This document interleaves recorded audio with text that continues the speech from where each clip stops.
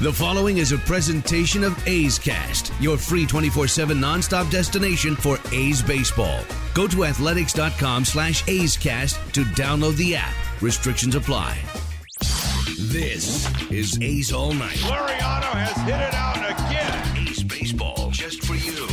Here is A's All Night. I'm Alex Jensen, and it's time for A's All Night. The A's saw their 4-game winning streak come to an end on Wednesday evening, falling to the Twins in 12 innings by the final of 4-3. Oakland would jump out to the early lead in this one. With nobody out and runners on first and second, Ramon Laureano jumped on a 2-1 pitch from Twin starter Kyle Gibson to put the A's on top. Ramon swung on, driven to left center field. Buxton going back to the track. He's right to the wall. He will watch it fly.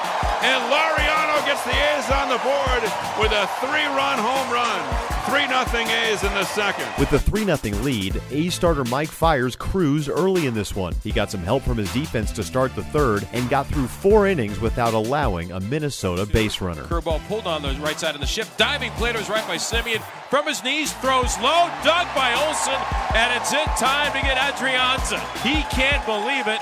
An outstanding play at both ends by Semien and Olsen for the out. Swinging a fly ball to left, not hit that well, and coming in for it is Robbie Grossman. It's 12 up and 12 down, and 4 perfect innings so far from Mike Fiers. In the 6th, though, Minnesota would finally break through. Having lost the perfect game in the 5th, Fiers gave up a leadoff single in the 6th, and later in the inning, Twins catcher Mitch Garber hit with runners on second and third and 1 out and got his club on the board. The pitch is swung on line to right, and that's going to fall for a base hit. 1 run is in. Kepler goes to third. They'll hold him there. The A's lead is 3-1. With Minnesota threatening for more with runners on the corners and just 1 out, back-to-back great plays by the green and gold defense kept the damage to just 1 run. Loop to left center field. A long run for Laureano, diving, and he makes the catch, and the runners have to get back.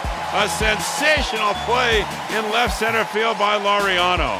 And the runners got back to first and third, and that's out number 2. And Fiers delivers, and it's swung on a little bloop, and Chapman going back, leaping, and makes the catch in short left field.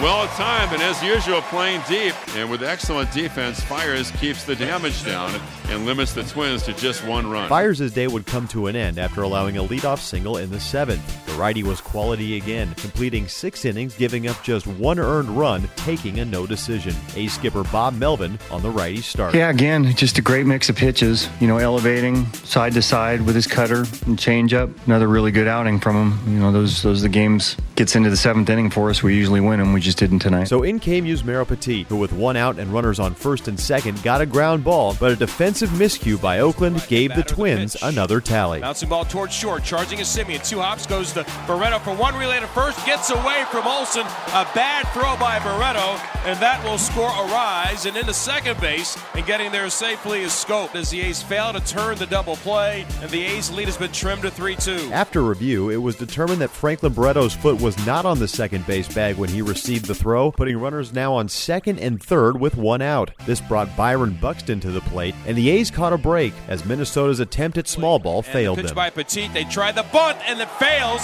Suicide squeeze, Adrianza was coming home, and now they've got him in a rundown as Petit chasing back to third base. They've got 2 runners at third base, and Adrianza is going to be tagged out by Petit. Down by a run on the road in the 7th inning. Rocco Baldelli tries a squeeze play. So with the A's lead at 3-2, Joakim Soria came on for the final 2 outs of the 8th inning. After getting a fly out to right, he faced Jorge Polanco with 2 outs and a 2-strike count. Swung on. Fly ball well hit up the alley in right center. Long run. Laureano at the wall, and it is gone. And the Twins have tied it up. Jorge Polanco hits it out over the 388 mark in right center field. A's 3 and the Twins 3. The Polanco home run sent this game to extra innings, where the A's would have an opportunity in the 10th. With runners on the corners and 1 out, Mark Canha came to the plate, and his ground ball turned into a very close play at home. Swung on, hit weakly to third. Sano gloves, throws home. It's going to be in time. They apply the tag, and they get Chapman.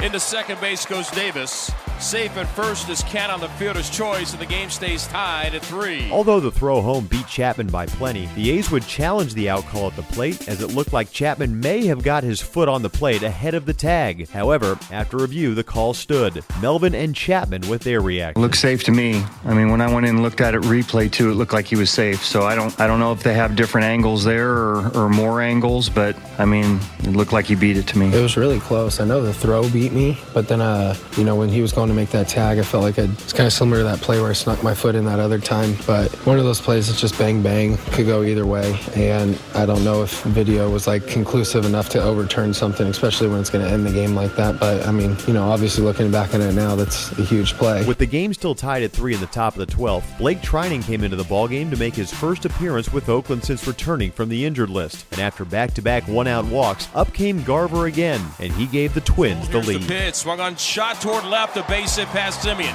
Buxton's around third. Here comes a throw by Grossman, and it's going to be cut off by Chapman. Buxton, a headlong slide across home plate, and the Twins take a 4-3 lead. Melvin, who before the game said that he preferred to use Trinan in a lower leverage situation in his first game back, explains the circumstance of going to his closer in the 12th. No, I told him, I said, look, I'd like to, and I said, if we get into a 12-inning extra inning game, I'd have to use you, and that's exactly where we were, so it wasn't ideal.